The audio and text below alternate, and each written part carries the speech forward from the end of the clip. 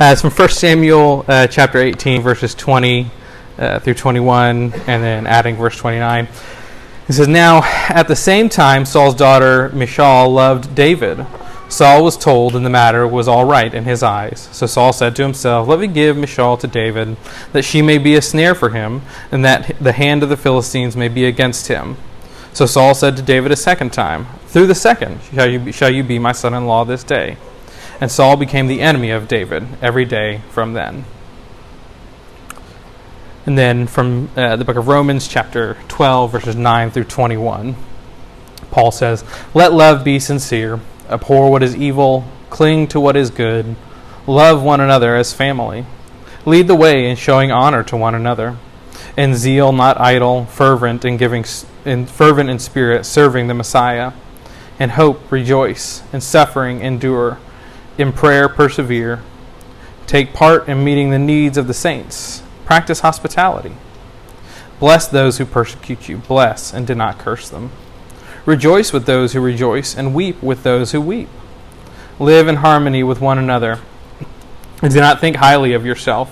Sit with the lowly. Do not claim to be wiser than you are.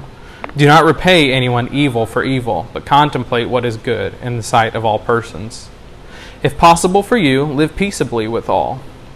Do not avenge yourselves, beloved. Rather leave room for the wrath of God, for it is written, 'Vengeance is mine. I will repay,' says the Holy One. On the contrary, if your enemies hunger, feed them. If they thirst, give them drink. For by doing this, you will heap burning coals on their heads. Be not overcome by evil, rather overcome evil with good."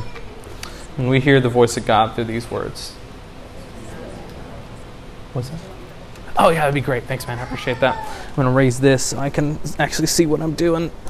Oh, yeah, that's fantastic for me. Okay, there we go. Hey, good morning.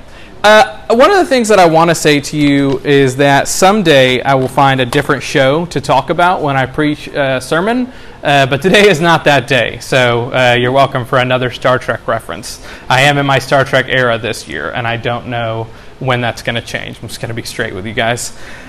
But one of the things that I've noticed in recent months in online Star Trek communities, where I am frequently, is because Star Trek has seen this resurgence and has fantastic new TV shows, you have people that are like, well, I'm a real fan, so I will tell other people what it means to be a real fan and how you are a real fan. And you're like, hey, I'm a real fan, and you're not. And if you like this episode from this series, you're not a real fan, but here's how you could be a real fan if you wanted to be a real fan like me, and on and on. And it gets weird sometimes and personal, as things do online if you're familiar with the internet. But what I've come to expect and be thankful for is what I've lovingly started to call like old timers in the Star Trek community, people who have watched Star Trek from like when it was on originally in the 60s, who see it and appreciate it for what it is, like a fun television show and set of movies that might change some details from time to time, and that's okay. We're going to make it. We're going to get through. Because they'll come through and they'll say, hey, they'll encourage people, hey, take what you love about Star Trek and you can move on by if there's things you don't like. You don't have to make people feel bad about what they like. They're the forebearers who have seen the story through from the beginning and want to see it continue on into the future for what it can be and what it can mean for other people for years to come. And that is one of the things that I have observed and I've loved.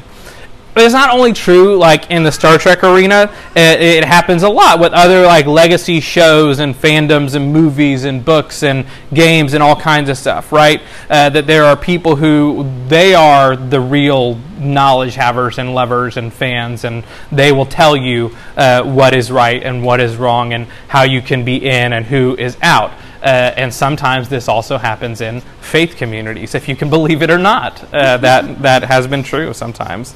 Some of our faith ancestors have been this way, and we've been talking about that. We've been able to have good, hard, and important conversations around who they were, who they have been, and how they've impacted who we are and who we want to be. And that's been through fantastic sermons from our wonderful preaching community and through the Where I'm From poems that we've been sharing. And I have an idea about that. Don't let me forget. Okay, fantastic. Maybe it's the same idea. Okay.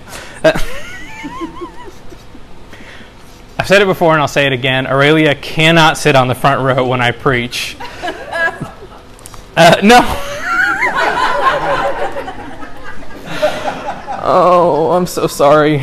As we come to the close of this series, I'm reminded that the ways we've been impacted by those people and what that has meant to us are as varied and as many as the people in this room or that join us in our online community. And we have worked as a community to bring all of those things together to bear to make a faith community of some kind that allows for belief, allows for trust, allows for faith to be understood in different ways, though we share some common things. I know that throughout this time I've been thankful for the opportunities to examine my faith ancestors, the faith of my own past and what it has meant to who I am and who I want to be. I like the stories that have been shared. When Jonathan talked about being from outlaws and swamps, that was fantastic. I really, really enjoyed that.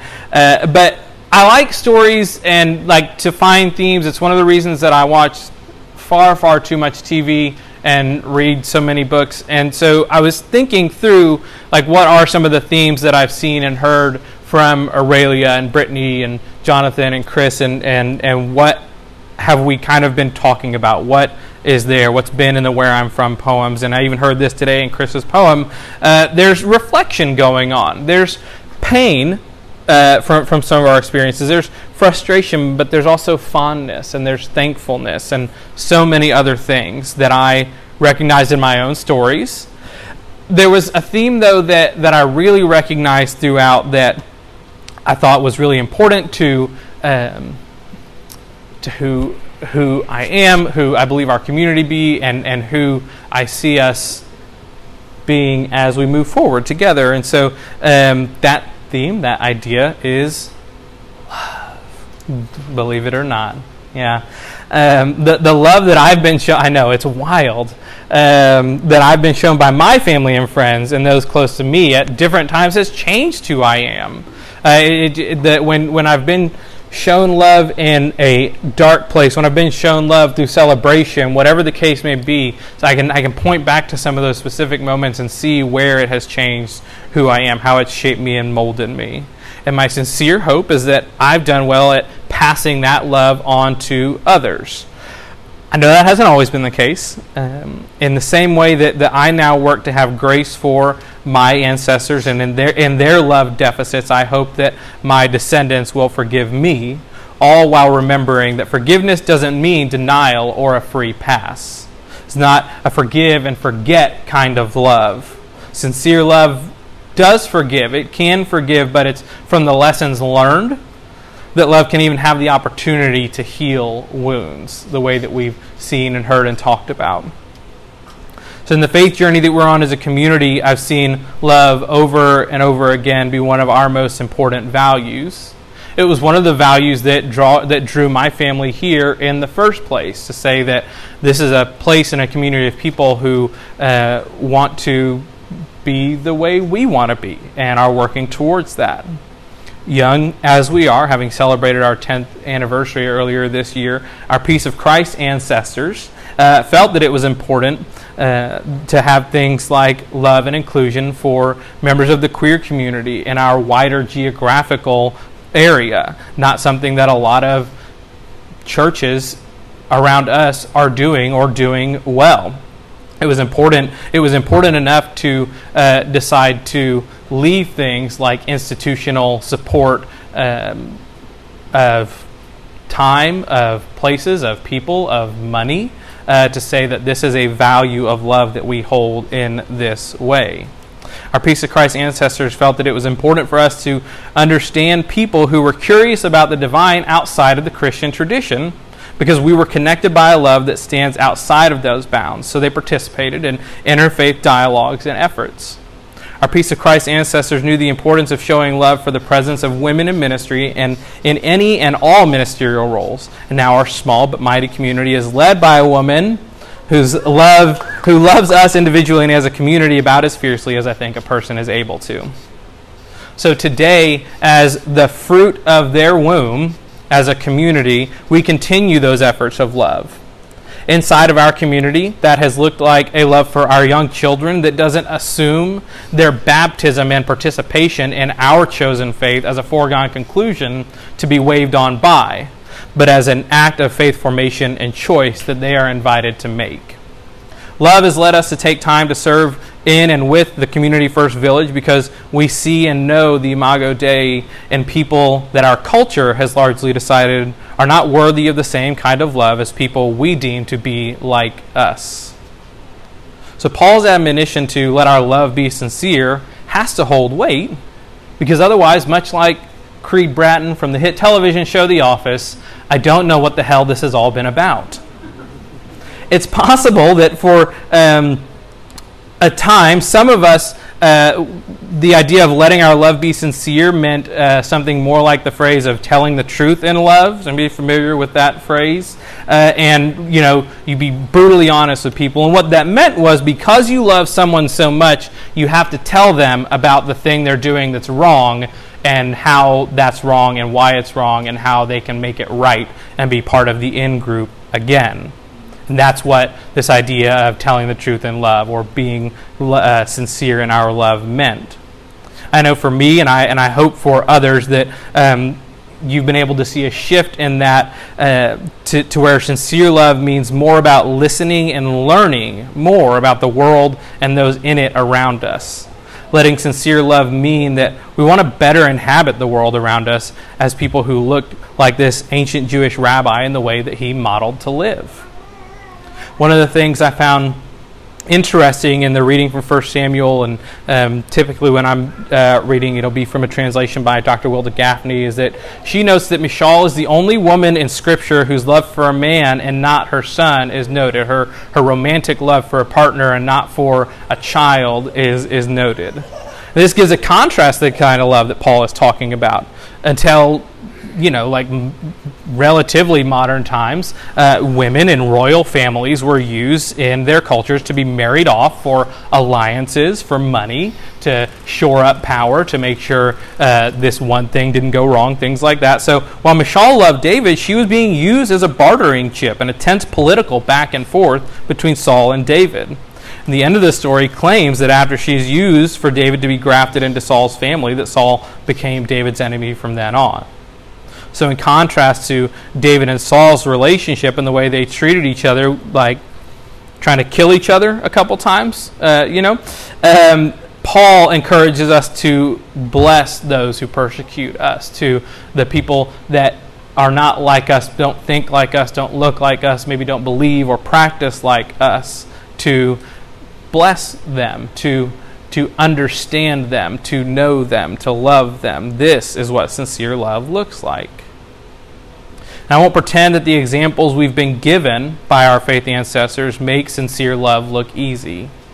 Being the fruit of some controversial wombs can make it hard to live out Paul's encouragement to be at peace with other people as far as it's possible for us.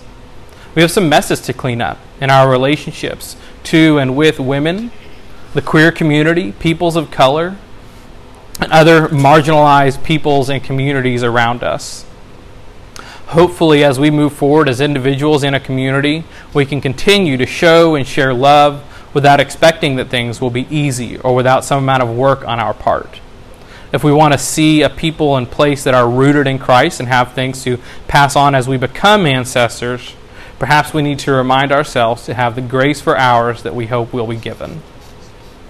Sincere love that doesn't require anything, love that doesn't treat people and the things in the world around us as objects to be used or made for the benefit of self, is the best gift that we can see from our faith ancestors.